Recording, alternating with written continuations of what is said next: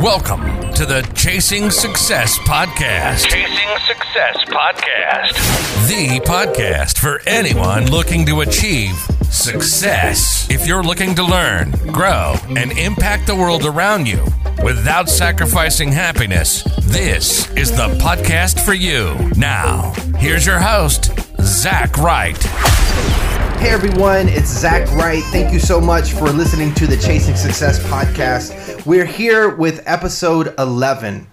So the reason that we started this podcast was to really provide you some tactical and practical information that you can take and implement it into either your business, your team, you becoming a leader, or you as an individual contributor, or ways to really get you to that next level in your career.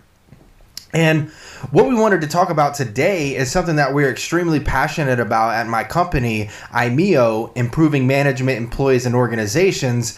And that is the employee side of becoming happier with your job. Now, a lot of these things that we're going to be talking about today are really specific to increasing your well-being. And I'll just give a quick rundown on why we're focusing on this topic today. And it's because I think from my observation, from my research over the years, and just from talking to other people, that we have a misconception that our organization is supposed to make work fun. They're supposed to be the ones that really allow us to come to work feeling fulfilled and satisfied. I don't disagree with that, but what I will disagree with is that it's only on the employer. And what I mean by that is that us as individuals, as leaders, as people, we have the opportunity to increase our own psychological well-being, or what researchers will call happiness.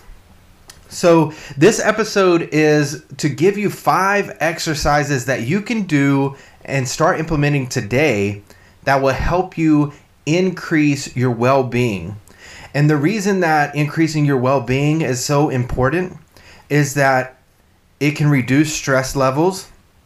It can also improve your decision making.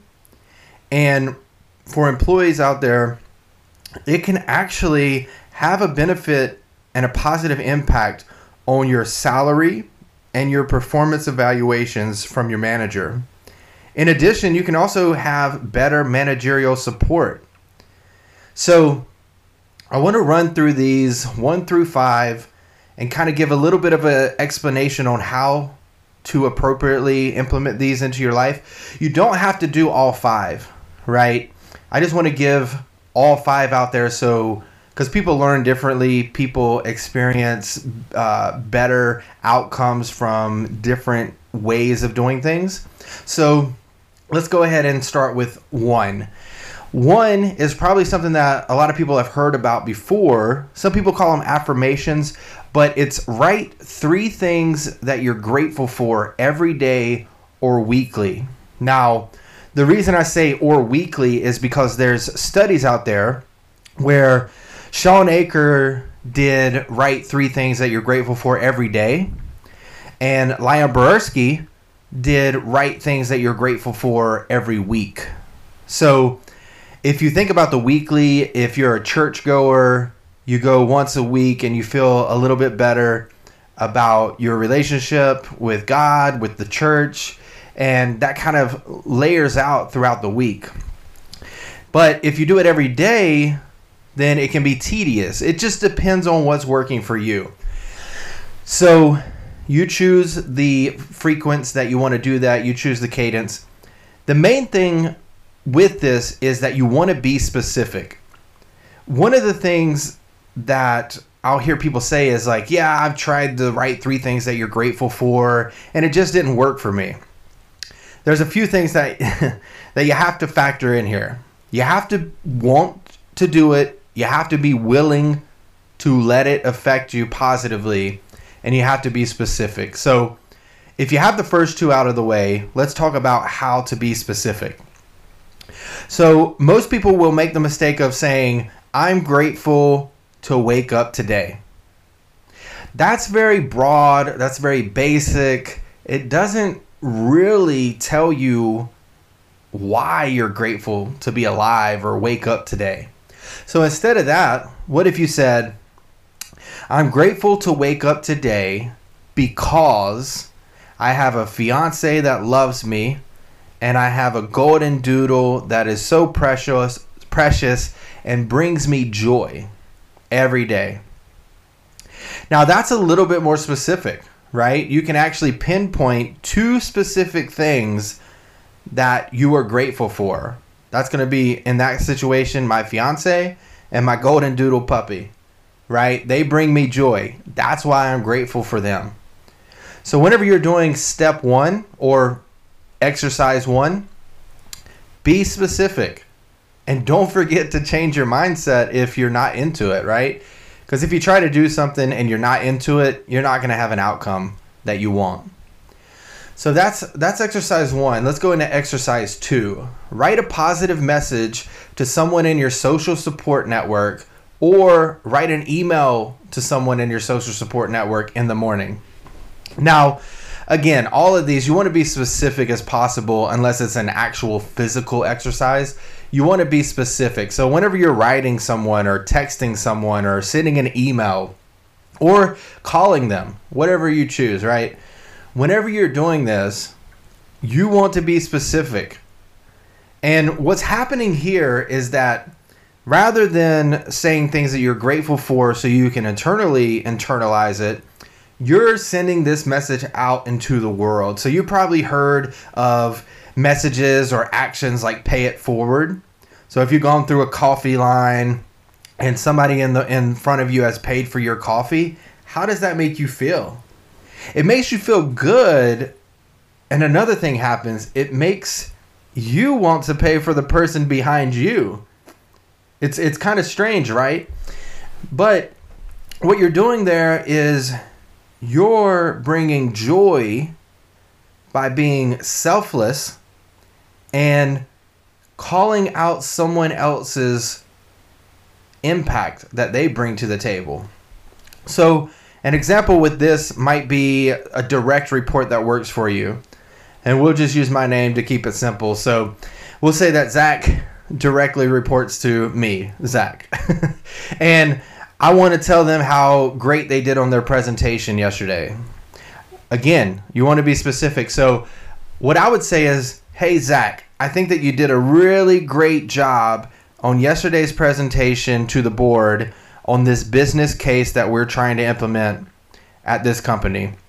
More specifically, I thought that slides 2, 3, and 4, where you discuss the budget and the tools and how it tied into keeping overhead lower, and the tools acting as an additional employee for a much lower price, was really great. It was clear, concise, to the point, and understandable for the board to understand.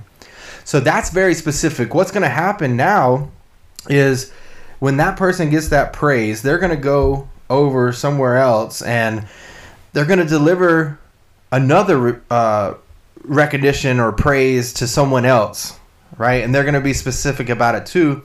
They're also going to start focusing on that behavior because they saw that you enjoyed that, right? So you're creating behavior for your organization, which is another topic, but that's the whole thing. And it doesn't have to be about work either.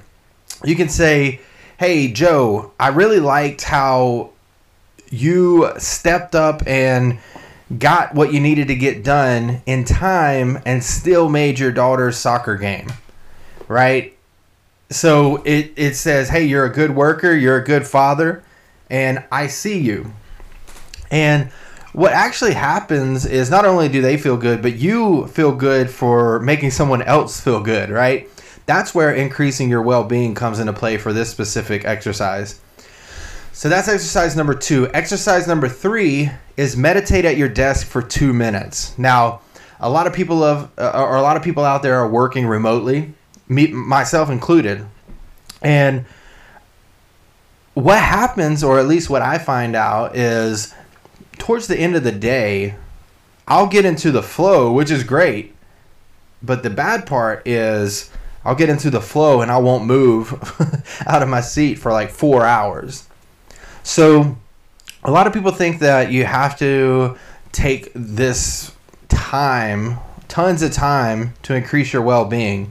Because they talk about exercising for this amount of time, like an hour, 30 minutes, so on and so forth, which we'll get to in the next one. But it doesn't actually take that long to have the ability to increase your well-being. All you have to do is meditate at your desk for 2 minutes.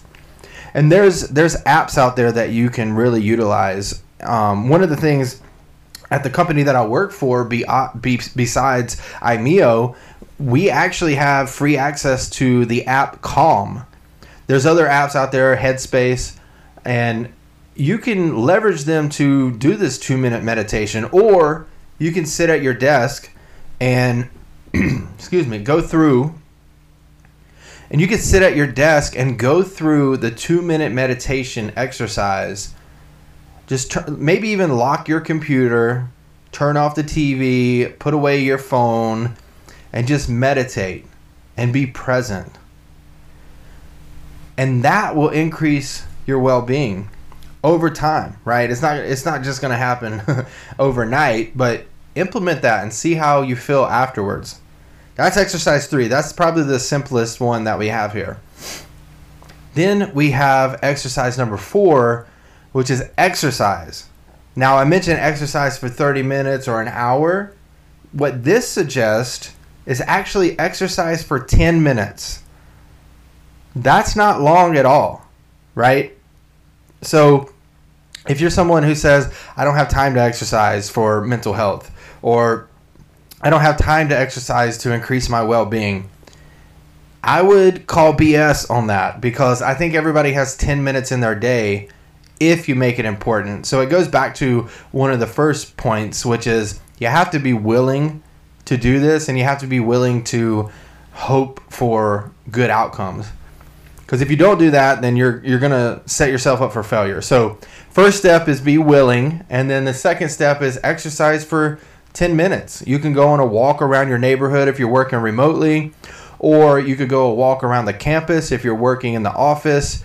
If you have a dog, get them out there and walk them around, because that's kind of killing 2 birds with 1 stone. You're helping your dog exercise and having fun with them, and then you're also getting out yourself and exercising for 10 minutes, whether it's a walk, whether it's a lift, whether it's jumping jacks at your desk, whatever the case is, exercise for 10 minutes to increase your well-being. Then exercise 5, the last one here. Take 2 minutes to describe in a journal the most meaningful experience of the past 24 hours. So this is a reflective exercise. And the good thing about this is we are so busy in our lives today that we often forget to reflect on them. So the exercise 5 here, which is 2 minutes of journaling, that gives you the ability to kind of center yourself from the day and write down what the most meaningful experience of the past 24 hours was. It helps you digest what's important to you. It helps you see what you find most meaningful. And over time, you'll be able to see what is most meaningful, which means you can actually focus on that as you move forward. Because if you don't know what's meaningful to you, then it's hard to say that you're living a meaningful life. The other part is you actually get to celebrate yourself. If you write down the most meaningful experience, then you can say, wow, I did that today. I was going through work and it was so busy. I didn't know that I was getting anything done, but I actually impacted someone here, or I had an impact on the business here. And celebrate it. A lot of times we move too fast and we don't look back and we forget to celebrate. So those are the 5 exercises. Now, those are positive exercises to increase your well-being for the employee. So I'll just run through them real quick. If you have any questions, feel free to shoot me an email, zwright, ZWRIGHT, @IMEOconsulting.com. The exercises 1 through 5. 1, write down 3 things you're grateful for every day or weekly and be specific. Exercise 2, write a positive message to someone in your social support network or write an email in the morning thanking or praising a member on your team. Exercise 3, meditate at your desk for 2 minutes. Exercise 4, exercise for 10 minutes. And then the last exercise, exercise 5, take 2 minutes to describe in a journal the most meaningful experience of the past 24 hours.